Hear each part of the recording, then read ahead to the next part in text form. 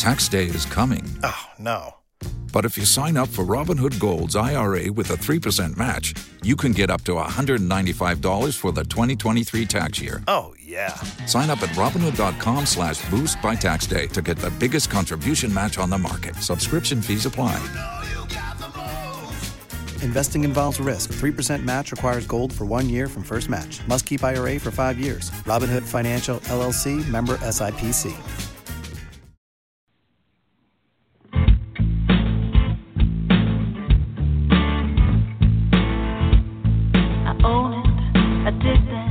Not proud, but that was me. And when I face it, I take back a little dignity. Not looking for excuses. I just want to be free from the power weakness had on me. Free, free, free, free, free.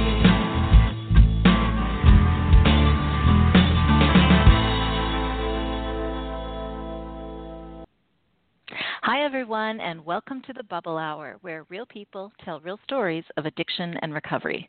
I'm your host, Jean McCarthy. You may know me from my blog, Unpickled, which chronicles the last 6 years of life after alcohol, and what a life it has been. I thought sober living would make me boring, maybe lonely, but instead it's cracked open my world and connected me with an international realm of amazing men and women in recovery. Other bloggers, speakers, advocates, coaches, therapists, plus readers and listeners who are always so warm and gracious. It never ceases to amaze me how much we all have in common. And something cool is about to happen on our podcast today because this guest is a really good example of that. In April 2013, Kate B. wrote her first blog post, thesoberjournalist.com, about this sobriety thing she was going to try out. And I happened to be one of the first readers who commented back to her, encouraging her to keep going and to stick with it.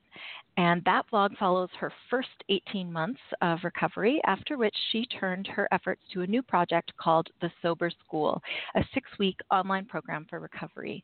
So Kate joins us today to share her story and tell us what prompted her to create this program and give us some good strategies. But mostly, I am just excited because after 4 years of cheering each other on through the internet, we are finally getting to speak to each other for real. So, Kate, hello and welcome to the Bubble Hour. Hello and thank you. It's so good to speak to you, Jean, after all this time. I feel almost a little starstruck to talk to you at last. Oh, I feel the same way about you. That's so funny. When you were writing The Sober Journalist, you got some media attention during that time, I seem to recall.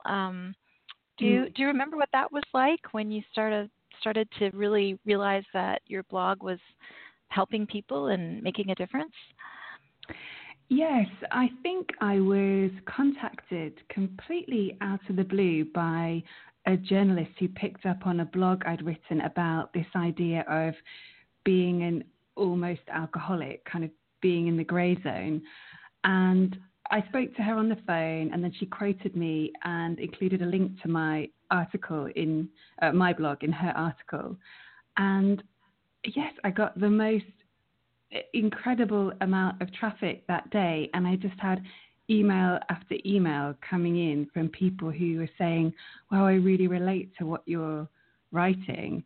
And I'd already had a bit of a sense of that because, as you know, the blogging community is very supportive, and you see a lot of your story reflected in other people. But that was the first time I thought, my goodness, it isn't just me out there. Right. That is a powerful feeling. Well, we're going to talk more about that, but first I want you to take us back a little bit and just share with us your story, Kate, about how your relationship with alcohol unfolded and how you came to realize it needed changing. Well, I think like many people, I started drinking as a teenager. I was a very shy teenager, a little bit of a geek. And I felt that drinking somehow, it made me cooler and it made me feel more confident. It just helped me be the person that I wished I could be more of the time. So my kind of love affair with alcohol began then. And, you know, like many people, I went on to go to university. And here in Britain, if you're at university, when you're not studying, you're practically always drinking, or you're going out and living this very boozy lifestyle. It's a kind of training ground for problem drinking. And then after that, I got a job as a journalist working for the BBC. And so it was quite a good job. It was reasonably well paid. And I all of a sudden found myself with a flat of my own, a fairly high disposable income because I didn't have any dependents. And I felt as if I was living the Sex and the City lifestyle. You know, I was working with a group of people who really liked going out and partying quite hard. But quite quickly, I realized that the thing I really loved, although I did like going out with people and drinking socially, I actually loved drinking on my own. And I think I knew straight away that wasn't normal. I kept that quite well hidden. I would never have told anybody how much I drank on my own, or how often I did that, or how much I enjoyed that. So I think that was about, I was trying to think, 2006, 2007. And I think it was around that point where I had, some really bad drinking episodes that I thought, gosh, something is wrong here. And I started buying my first books about how to stop drinking, a few sober memoirs. I think I bought Caroline Knapp's Drinking a Love Story. All the classic things that people do. And I decided that I would take myself to an AA meeting. And I went to that meeting and I listened to quite a dramatic, kind of a real rock bottom story, actually. And although I met some lovely people there, I walked out absolutely convinced that I didn't have a problem. It was very clear in my mind that I was different.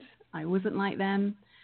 And it was almost as if that experience gave me the green light to carry on drinking for many, many years. Because every time I worried about my drinking, I come back to the fact that, hey, I wasn't as bad as, the people I'd met there. So my drinking kind of continued on till about 2012, when I was really starting to get quite concerned about it again. And by that point, I'd built up a kind of small bookshelf of books about sobriety and talk about being slow to get the message. I haven't met many normal drinkers who buy that many books about alcohol. I think in the year leading up to me stopping drinking, I really was starting to feel quite desperate and quite worried, and I hated the way it was making me feel, but I was equally anxious about, taking this step into the unknown and not drinking when all my friends seemed to drink and I had a social life that revolved around drinking. And then I think the climax for me was in January of 2013, when, I don't know if you have it where you are, but Dry January is quite a big thing in the UK now, where people... Yeah, it's not so much here in Canada and the US, but we hear about it from folks that are doing it there. Yeah, I don't know why. It's become a much bigger thing here over the past sort of 5-10 years. And all my friends had decided that they were going to do Dry January, going to have a whole month off drinking. And I thought, great, this is exactly what I need. And I thought, you know what, I'm going to get the month off to the best possible start. I'm going to go away at New Year. I'm going to go on a fitness boot camp. And I'm going to, work out, eat great food. I'm going to absolutely start 2013 with a bang. It's going to be brilliant. And so I spent like a week being chased around cold, rainy countryside in England by these former army officers who were just so tough. And I came home several pounds lighter, feeling like I was ready to crack this. And then within, about 5 days, I just realized I couldn't do it. And I was suddenly, drinking at home, undoing all the hard work and the many hundreds of pounds I'd spent on this trip. And my excuse in the past had always been, well, I can't not drink because all my friends drink. And for once, they weren't drinking, and it sort of really brought it home to me that I was telling myself a lot of lies. And I had to go through the rest of that month pretending that I was also doing dry January when I totally wasn't. So it was a bit of a wake-up call, and I kind of sort of drifted through the first few months of that year. And then towards the end of March 2013, I must have just Googled something different. I used to Google things like, am I an alcoholic? How do you know if you need to stop drinking? All those things. I had about 5 key searches that I must have searched for 100 times. And I obviously typed something slightly different into Google because, hey presto, I landed on your Unpickled blog. And it had never occurred to me in all that time, that people might be writing blogs about sobriety. Which seems so stupid now. I don't know why I didn't think of it sooner. But I read your blog from start to finish, and the way you wrote and the things you said and the way you talked about how you felt about your drinking, and I know you drank a lot at home. So it wasn't exactly the same as my experience, but there were so many things there that I thought, gosh, like we have a lot in common here, and you'd stopped drinking and you seem to be having a much better time without alcohol. And it was like the kick I needed. So a few days later, I realized that on April the 6th, it was going to be exactly 6 months before I turned 30. So I had 6 months left of my 20s. And it just suddenly seemed like such a good time to do this. I didn't want to take this problem into another decade. And whilst at that point I couldn't possibly conceive celebrating my 30th birthday without alcohol, but I thought, well, if I can do, a bit of time before then, maybe that will be possible. So it all conspired to be the right moment. And wow, 4.5 years later, I'm still going strong. That's amazing. It gives me goosebumps to, reading what I wrote when I was I wrote it to try and get myself going.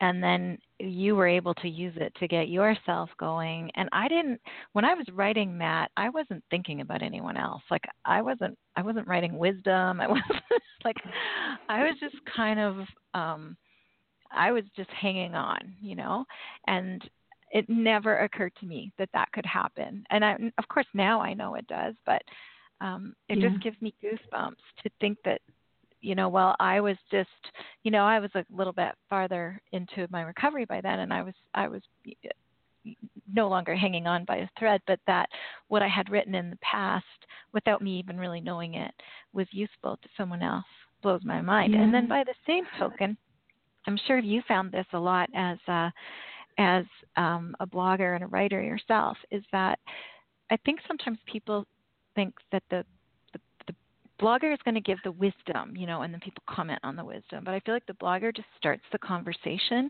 and then the wisdom can unfold in the comments that happen afterwards.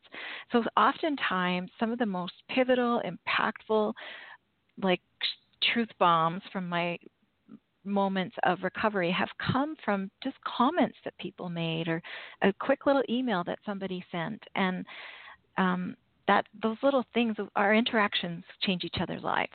That's just so powerful and beautiful to me. Yeah, no, I absolutely agree. Well, I mean, when I started writing my blog, inspired by your blog, I never thought anyone would read it. In fact, part of me thought I'd probably just write a few posts and then not continue with it. So it's funny what happens. And what did happen? So yes, I decided that I would write a blog because I was really intrigued by sort of seeing your journey and seeing it laid out like that. And being a journalist, I do quite like writing, and I like the idea of having somewhere, to make sense of my thoughts and to also have some accountability. Even though, of course, when you first start a blog, it's like one man and his dog that's reading it, really. But yeah, I thought I would start a blog, and I don't know. I think I was very lucky, really. I followed your blog, and I followed some other great bloggers who were so kind and generous to me, and they followed me back, and they shared, little tips and book suggestions and things that I should be doing, or why didn't you try this? And I felt all of a sudden as if I kind of landed on my feet because I was suddenly part of a community. And in the past, whenever I'd attempted to do anything about my drinking, I'd always been so ashamed about it. I hadn't spoken to anyone about it. I'd done it completely on my own. And it was life-changing to have people kind of cheering me on and wishing me well, and to learn from their experience as well. Connections are so powerful, aren't they? Even virtual ones. I had no idea. And especially, I think the more we drink, the more we isolate. So we start to devalue. I mean, alcohol really took you there right from the beginning. You wanted to drink alone. We just start putting all those walls up around us, and the power of connection really is amazing. So tell me about when you quit drinking, Kate. Was connection and blogging, is that the only thing you did differently, or what made it work? What was different about this time? I started reading a lot of books. A lot of the books that were sitting on my bookshelf I'd never actually opened. I'm still a little bit like that now. I'm great at buying books, terrible at reading them. But I started doing things like I read Alan Carr's book, Jason Vale's book, and they it's a lot of the work on messaging and what your beliefs are about alcohol, and that really challenged me and made me think outside the box a bit. And I also went to an Alan Carr seminar, an in-person workshop where some of that information was delivered over the course of a day, and that worked really well. It was very intense. It was a long day. I think they still run these seminars, but again, one of the things I loved about it was meeting other people who look really normal, look just like me, and having a chance to talk to them, and then having someone communicate these ideas to you and answer your questions about it. Because whenever anyone is challenging you a little bit about what you believe alcohol does for you, you naturally have a bit of resistance, and you have questions as well. And that seminar gave me the opportunity to really ask those questions and get them answered. So, were you nervous when you went to that seminar? Did you sit in your car for a few minutes and have to work your nerve up to go in? Did you watch other people going in? Or are you just really brave that way? Oh, no, I'm not brave at all. Well, the thing I should say is that I didn't just go to that seminar once. The time that it clicked for me, which was shortly after I'd stopped drinking, that was actually the third time I'd gone. So Oh, I love that.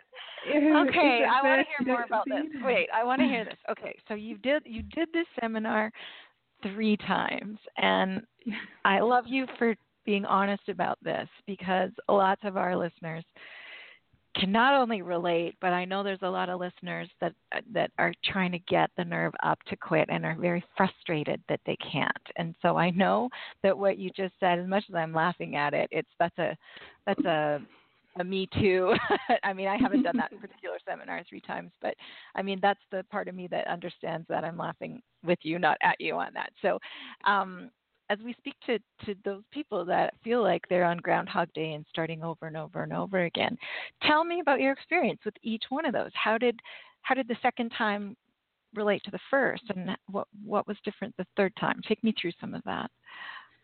Yeah, well, the first thing I should say is that the seminar is, if anyone's read the Alan Carr book, the Easy Way to Stop Drinking or Stop Drinking Now, there are several different versions of them. The seminar is essentially the book, not read out loud exactly, but the concept in the book kind of delivered to an audience.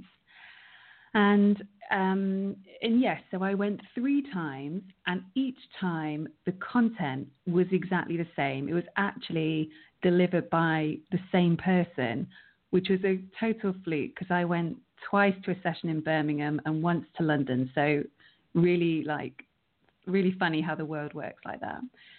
So the content didn't change. The only thing that changed was me, of course.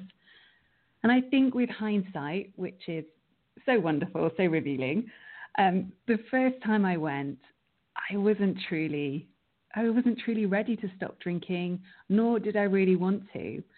I was looking for some kind of magic fix. I didn't want to do any work. I just kind of wanted to either be magically cured or to preferably find some way of moderating my alcohol intake. So I sat through the whole seminar being quite critical, thinking, who is this guy? You know, he's so different from me. How can he say that? You know, his life isn't like my life. Kind of really being quite negative. And I watched some people leave the seminar that day, and they were practically dancing on the ceiling. Like, it had just clicked. They'd had this total mindset shift about it all. They were, you know, so happy, and I didn't feel like that. And I remember, you know, getting the train home and really struggling to even recall what we talked about and how it all fitted together. And I just could kind of feel it slipping away. But the second time I went, it started to click a bit more. And, you know, I was very remorseful that time. I remember crying in the seminar, which was, you know, very embarrassing for someone as uptight as me, who kind of, you know, likes to have a bit of a mask. And but the third time I went, a bit of time had passed, and yes, I'd started writing the blog. I didn't know then, but I'd had my last drink. I was in a much better place, and I went there just so open to all these ideas, and I think perhaps most importantly, rather than focusing on what I thought I might be missing out on by going alcohol free, I'd started to realize that I was missing out on much more by drinking. Like, I was sort of robbing myself of a lifestyle that I wanted, and that was quite a mindset shift for me. And that coloured everything really, which I know it's frustrating to hear when you are struggling and you feel like you're trying really hard, but you do have to keep going, because the chances are it is just a little tweak, it is a little mindset shift. And, you know, the more you try and the more you work at this, the closer you get to that. Yeah, it's interesting too that you heard the same material presented 3 times. And when the student is ready, the teacher appears, right? I mean, until you were really ready to make a significant shift, it couldn't come from an external force, which makes me wonder, when you went to that very first AA meeting years earlier, if you had heard a story that had resonated with you more, when you were talking about that, I was kind of thinking, oh gosh, that's too bad that hearing something like that, that you couldn't connect with, give you a reason to drink for longer. But it also makes me wonder if you had heard something that did resonate, if you would have warped it in your mind to not. I mean, it makes me wonder if you heard that very same speaker again today, you'd probably be nodding your head and saying, yeah, I hear it. I get it. Yeah, I completely agree. I mean, you could probably, it wouldn't be wrong to say that I probably went to that meeting looking to come away like that. I wanted to hear from people who reassured me that, I was different. I was special. You were okay. Yeah. Yeah. So given all that and knowing that, people can be hard to help if they're not ready, you went on to create a 6-week online program for people. So tell me about that, the Sober School. How did that come about? Yeah, so I had the idea for the Sober School probably about 6 or 9 months after I'd stopped drinking. I was starting to do some work on some other areas of my life that weren't going so well. And one of those areas was my job. I had what sounded like a great job on paper. It was a job I'd always wanted to do ever since I was a little girl, but it wasn't kind of fulfilling my expectations. And that had been a big trigger for me to drink. So I joined an online career coaching course, and it was a lot of fun. It was like a big group of people all started this course at the same time, and we were going through certain exercises, sort of led by a course tutor, and we were set off with little tasks to do, and I really enjoyed it. I enjoyed the camaraderie between other people, the sense of not being alone, having a structure to follow. And that was the first time I thought, wow, it would have been so amazing if there was something like this for me back when I was looking for help and kind of struggling to find it. Mm-hmm. So that sort of planted the seed in my mind. But I think it was at least another year before I followed through on that by thinking, oh yes, and maybe I could be the person who created that kind of thing. And I sort of sat on the idea for ages and ages before eventually deciding to make a go of it. And it was all really based on a gut feeling that I had from writing my old blog and hearing from so many people who sounded just like me and who were saying, I don't know what to do. I don't know how to get started, and I feel alone with this. So it took me months and months to do. It was just a project that I put together in my spare time in between work and other commitments. But I put together this 6-week program that guides people through early sobriety. And so it's a mixture of practical tips and advice and suggestions for what to do, combined with some of the sort of logical work you need to go through and the thought processes about why you're drinking, what you think alcohol does for you. And so it gives people a framework. It gives people, a step-by-step plan to follow, and they are doing it at the same time as lots of other people. So, they're not alone. So did you put your journalistic research skills to work to create this program and really look into what works and why it works and how it works? So how did you sort of create the basis of it? Yeah, absolutely. I researched a lot about addiction, and I ran a couple of pilot programs with small groups of people, asking them, what kind of support did they need, what help did they want. and eventually compiled kind of the best of, using a combination of blogs that I'd written, articles that I'd seen elsewhere, little bits from the Jason Vale and the Alan Carr book. I mean, I tell everyone to go and read those books. Mm-hmm. And over the course of what's almost 2 years now, the program has changed and changed based on feedback I've had from people and the resources that's worked for them to compile a sort of,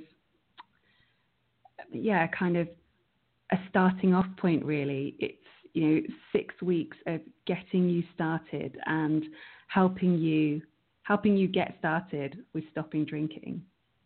So it would be a program for someone that's either gearing up to quit drinking or in early sobriety, or both. It's really aimed at people who are gearing up to stopping drinking. I do occasionally have people who are much further down the line and are perhaps going through a bad patch and, want to go through this kind of material as a reminder of why they're doing it and just to help them navigate a particular time in their life. But most people are just starting out, and most people have their day one is on day one of the course. So we have a mixture of people do the course. Some people are really only interested in taking a break, like they want to stop for 6 weeks, that's it. Other people arrive and they are in the place, that I guess I was when I started writing my blog. They are kind of just at that perfect moment where they're ready to hear the message. I've got other people who have been through the course, 2 or 3 times, and then it like clicks on the third time because... Oh, imagine that. Yeah. Oh, that's funny. And you completely understand that process because you know that. I wonder too, there are a number of programs out there, and I think it's really great that there's such a variety developing. And also, I know for me, every year around my anniversary, which is in my sobriety anniversary, which is March 20th, every year around spring, I start to feel wobbly. Like I get this little this is forever moment, and I'm really good at the day-to-day, and I really don't ever want to drink again. Like, I love my life without alcohol in it, but for some reason, that annual, milestone makes me wobble. And it occurs to me that's probably when I should be signing up for a course and just reinforcing the basics every year and just rethinking it. Yeah, maybe. I think sometimes anniversaries make us suddenly think a very long way into the future. And, the concept of changing any kind of behavior forever or stopping something forever, that's very overwhelming. I mean, if you told me, I could never, ever eat carrots again, and I don't really like carrots all that much, I'd probably find some way to feel freaked out or a bit surprised by that. I think anniversaries are a funny time, actually. They're a time to celebrate, but also an odd time for sure. Yeah, they make us wobble. Well, let's talk a little bit of some of the core beliefs that you infused into the program. So tell me about some of those. I mean, do you believe in abstinence only and going cold turkey into abstinence, or what are sort of the pillars that you base this on? I do believe in abstinence only. I mean, my kind of belief behind the course is that this is something for you if you have been trying to cut down for ages and ages and it isn't working. And it's not really about how much you drink, it's about how your drinking makes you feel. So if you're repeatedly drinking more than you intend to and it is making you miserable, then you don't really need to fill out any online questionnaires or do any late night Google searches. You've kind of got the information you need there about your relationship. And so I do encourage people to come along, take a break from alcohol, a complete break, throw yourself into it. Try as hard as you can to stick the course and really put some space between you and your last drink. And then at the end of the 6 weeks, you've had 6 weeks of working on your sobriety, showing up for a program every day, engaging with a community, following a plan, educating yourself about alcohol, challenging some of your beliefs, opening your mind to some new ideas. After 6 weeks of that, you can then get to the end and decide what you do next. And,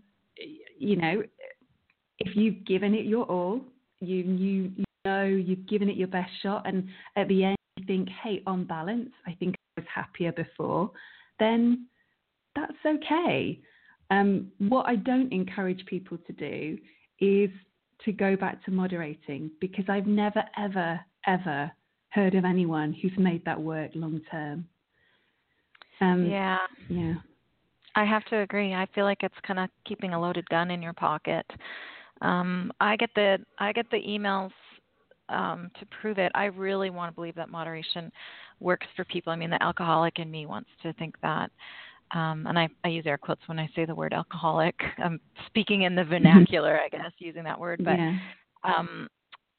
I see the evidence of people who want to try to moderate, and it really doesn't work out for them, and that's really devastating. Abstinence is easier, is what I tell people. It's easier to have none than some. It's easier for me anyway to have no potato chips than one potato chip, or no peanuts than one peanut. I mean, I just don't understand how our brains work sometimes, but somehow just making the decision, it's a decision you make once and stick with. And I feel like moderation is a chain reaction of decisions. It's just so hard for people. Yes, I agree. And the big problem I see with moderation is that by keeping a little bit of it in your life, you're kind of constantly telling yourself that is better. You're not really giving yourself the opportunity to see what alcohol-free living is like. You're kind of reinforcing the belief that a life without alcohol is somehow a life of less. Right. And actually, when you just look at the facts, it is really hard to control a mind-altering drug, one that's very addictive and one that weakens your willpower. It is so hard to control that. And people sometimes say to me, well, why is it that some people can control their drinking? And my theory is this. I think so-called moderate drinkers actually fall into one of two camps. Some of them, I think, are genuine take-it-or-leave-it drinkers. They're like my grandma used to be, have a drink every now and then, but doesn't really like feeling drunk, doesn't really have a taste for alcohol, just doesn't have that relationship with it. They feel about alcohol the same way that I feel about, pizza. Like, I like a pizza, but I don't have obsessive thoughts about it. I think those are some people. And then I think there are lots and lots and lots of other people out there who make a big show of being moderate drinkers. But actually, if you rock up to an airport early in the morning, or you go onto a beach on holiday, those are the people you'll see drinking very heavily when they're in an environment where heavy drinking is okay. But they've just got something in their life that is controlling their drinking right now. Maybe it's, a job that involves them driving, or some childcare commitments that they just cannot not show up for. They've got those little barriers around their drinking, but really they are so close to being like I was, like you were, like so many other people are, where you just find yourself suddenly without this off switch. So there's so much shame around not being able to supposedly control your drinking, but I just feel we don't criticize smokers for getting addicted to cigarettes, do we? We just accept it's an addictive drug, and I think alcohol is so similar. Oh, I agree with you 100%. And listeners of this show have probably heard me say it before, but we all think, well, I just wish I could be a normal drinker. But alcohol is addictive, so getting addicted to it is normal. If you're addicted, you are a normal drinker. Anyone that's drinking it and not getting addicted is not following the normal reaction to having alcohol in their life. And we understand if you smoke, you're going to get addicted to cigarettes. If you use hard drugs or opiates, you are very likely vulnerable to addiction with those things. But for some reason, probably commerce, we have been brainwashed to think that we should be able to, and that somehow that it involves strength of character or something, that we should be able to, dally with this or dabble with this addictive substance without incident. And yeah, I agree with you 100%.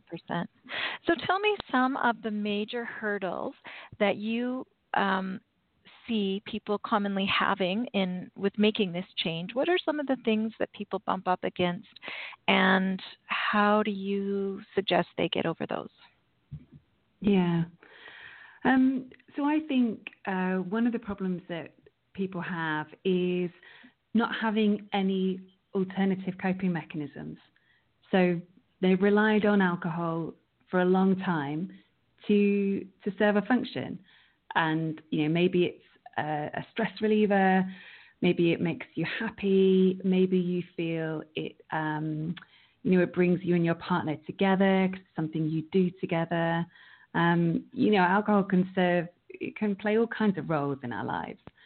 And I think that sometimes what people do is they decide, okay, I've got to stop drinking, so I'm going to cut out alcohol, but that's it. I'm not going to change anything else. I'm not going to think about what I'm using alcohol for. And when you do that, the problem is in no time at all, you will bump up against something like stress. And if you haven't got a plan for dealing with it in another way, then you're going to really feel deprived. You're going to be relying solely on willpower and feeling as if something's missing. So I strongly recommend that if somebody is thinking about stopping drinking, they get really clear on what they are using alcohol for, and then come up with some, alternative strategies. So, if alcohol is a stress reliever for you, I'd suggest getting really clear on the circumstances in which you drink. Like, for example, a lot of people think that alcohol is the only thing that relaxes them, and they overlook the fact that they also happen to have that drink at 1 o'clock time when they've come home, they're in a relaxing environment, they changed into comfy clothes, they've left the office behind. So, think about all the other things you do and you like to do that relax you.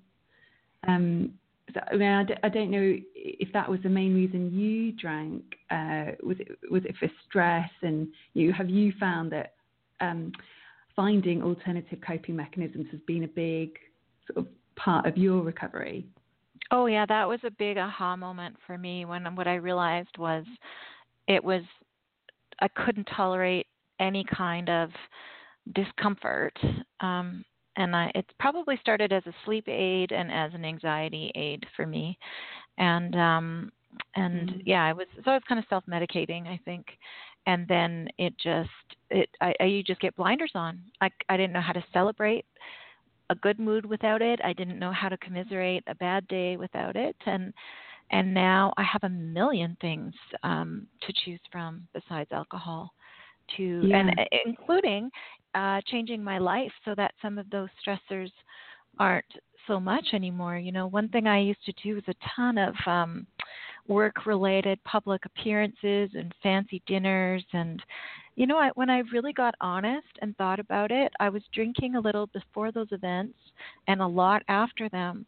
And I hate walking into a crowded room. It's not even so bad walking into a room full of strangers. I hate walking into a room full of people I know and trying to figure out who I'm supposed to talk to, or, that kind of thing. Mm-hmm. Social anxiety, I guess. And it was an epiphany to me that, I could just stop going to those things. There's other things. Yes, there was other ways absolutely. for me to do my job without feeling the pressure to show up at every event, whether I wanted to or not. And so I just bit by bit started changing my life too. On top of that, learn new comforts and change your life. So one thing I often say to people that reach out and are struggling is first get sobriety under your belt and then work on recovery. So when you hear me say that, what does that mean to you? I'm not so sure. So do you mean, first of all, focus on actually getting the alcohol out of your life and then focus on, building a sort of successful life in recovery and in working on yourself and changing those things that you just mentioned, really? Yeah, that's exactly it. For the triggers. Because as you said, that's the problem with moderation, trying to moderate, is that it takes up brain space that you could be using to instead work on the why you drink and what you could do instead. And so it's really hard to heal and improve yourself if you keep numbing yourself, right? It gives us a presence of mind to really fearlessly tackle the untruths that we've come to believe that are really limiting us. Yes. We get so stuck in a rut where we have, Tony Robbins talks a lot about having the right story, and if your story is that, you can't lose weight because you're big boned, then, you probably aren't going to lose weight. And it's the same with us, I think. If your story is that you can't possibly stop drinking because you've got all these public events to go to, that's the wrong way to look at it. And actually, I don't know how you feel about those events now, but I had similar fears around, socializing, speaking in public, doing those kind of things where I normally relied on a drink to get me through. And what I found, to my surprise, is that I am actually a little bit better at doing those things than I thought. And that's because I had this story ingrained in my head from when I was a teenager, when I genuinely was rubbish at talking to boys, making conversation and all those things. I sort of overlooked the fact that in the intervening years, I had got a little bit more sociable, even though I'm a natural introvert. So it's just a reminder not to get stuck in the same story and telling yourself the same thing when you might well have changed. Oh, that's a great point. And I don't think you want to limit yourself in that. And you're right, because there's a lot of the healing that I've done, getting over the perfectionism and the fear of criticism and the feeling that I had to really, Brene Brown says, hustle for my worthiness. That's hard to do when you're always terrified of not doing the right thing and thinking that somehow it's going to really ruin your life if you don't. Once I started to heal that, you're right, I do find it easier to approach a crowd or to know that I can just blend in. Like, people really aren't paying that much attention to me or anyone. They don't really care whether or not I'm drinking. They don't really care who it is I approach when I walk in the room. And the fact is, the people that love us are glad we're there, period. And I had a long way to go after I quit drinking before any of that came clear to me, and that I really felt it on a level that felt true.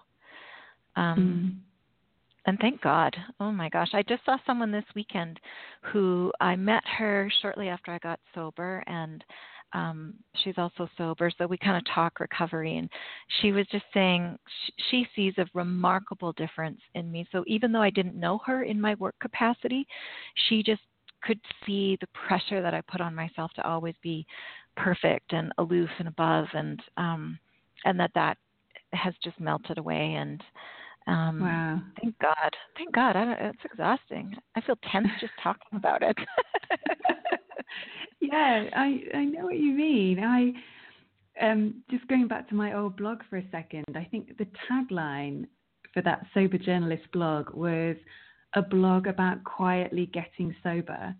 which is so indicative of how I operated back then. Like everything I did was about staying under the radar, fitting in, being one of the crowd, not standing out. And when you think about it, sobriety, even today, it does make you stand out a little bit. You have to go against the grain. And that was one of the things I really hated about it at first. But now I realize that one decision had led on to so many other good decisions. It was like it gave me a bit of confidence to be a bit different and to, start standing up for myself and not always trying to fit in all the time. And so, yeah, people have said to me that, like, oh, you're so brave for, doing this, that, and the other, and for putting your picture on your website and all that kind of stuff. And I think, well, this feels like the right thing to do. And it's just been a series of small steps that were all triggered by stopping drinking. Like the repercussions of that one decision have been immense. So let's talk for a minute about the culture around recovery in the UK, which is where you are. I'm in Canada. In North America, recovery is becoming increasingly accepted. People are becoming more open about it, or they're understanding that they have a freedom of whether or not to be anonymous, depending on the program that they're in. But there's sort of a movement called the New Recovery Advocacy that's starting to really shift things. I've had guests from Australia who feel that it's not mainstream enough there yet at all, and that there's a lot of pressure to drink and a lot of negativity around recovery. What do you find in the UK? What's the culture like there? I think we have a lot in common with Australia, actually. We do still have a very heavy drink culture. It's still very cheap to buy alcohol. It is still what most of our socializing revolves around. It is still cool to drink, and it is a little bit uncool not to do so, to be sober. I think things are getting a bit better. I think the rising popularity of things like Dry January, Sober October, Dry July. I hear people, my friends and family who aren't so, tied up in all of this. I hear them talking about that a bit more.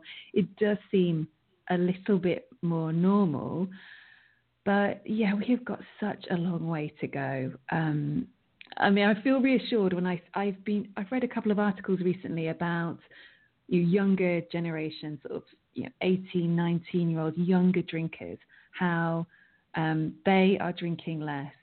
We had some statistics out recently, some UK-wide stats that showed that the lowest numbers of young people are drinking now, lower than ever before.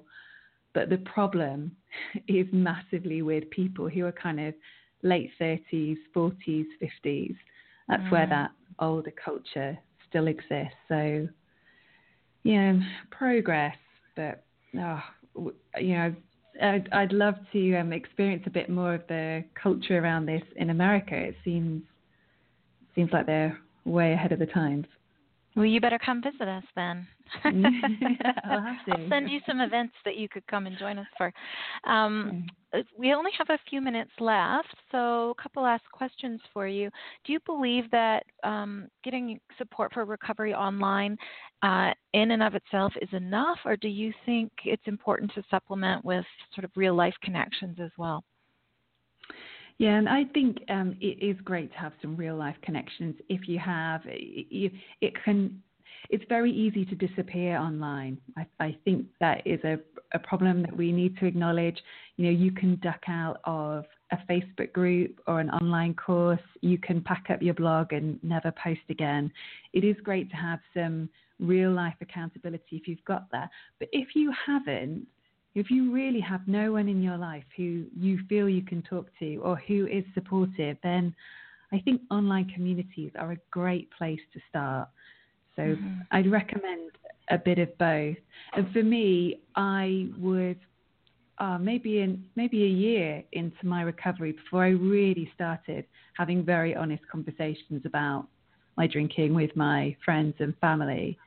And it was so good when I finally did, because I'd spent all that time worrying about what they'd say, and actually they were really supportive and really welcoming.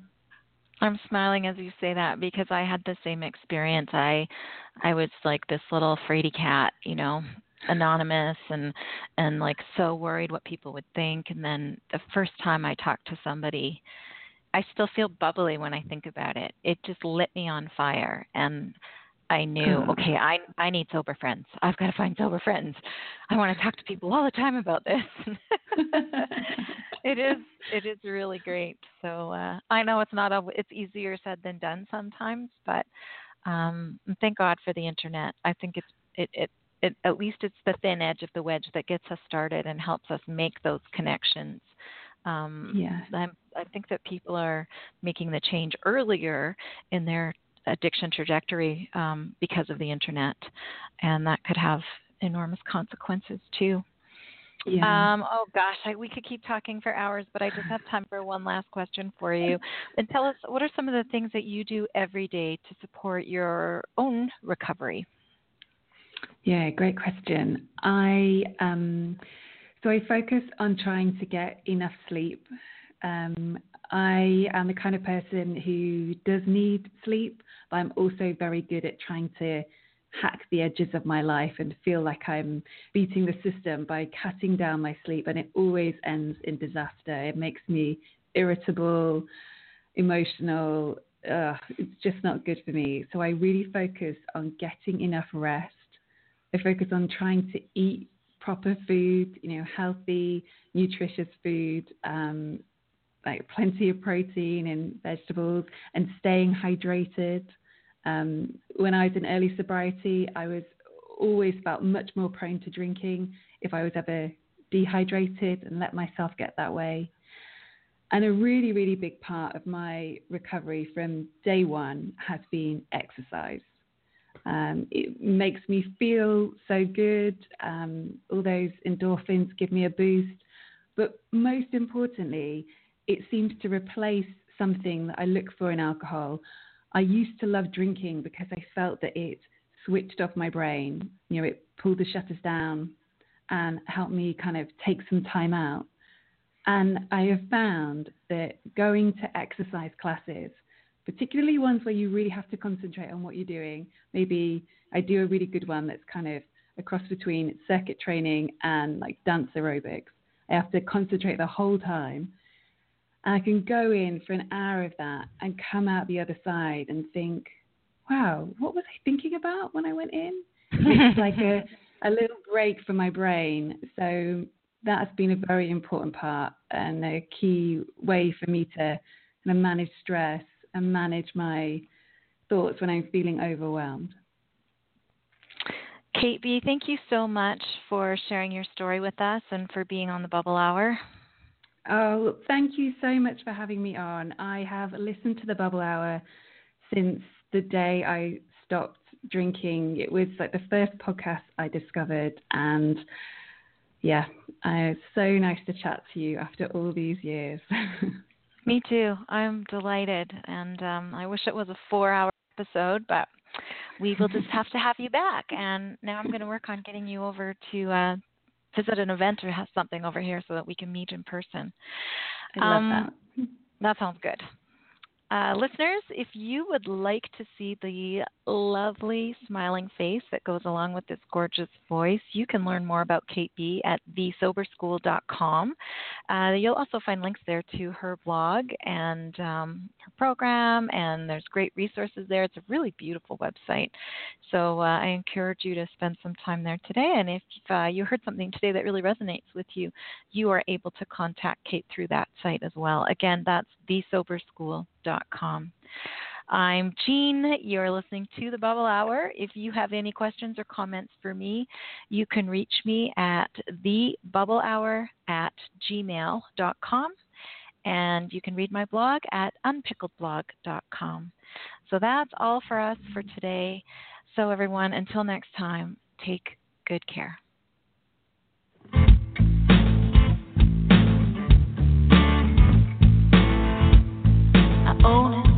I did that, not proud, but that was me. And when I face it, I take back a little dignity. Not looking for excuses, I just want to be free from the power weakness had on me. In a dark corner is where shame likes to hide. Oh, you think you're strong just 'cause you keep it all inside. It just stays and waits there to rob you of your pride. Turn the light on, you can shine. When you say, oh, I did that, not proud, but that was me. And when I face it, I take back a little dignity. I'm not looking for excuses, I just want to be free from the power weakness had on me.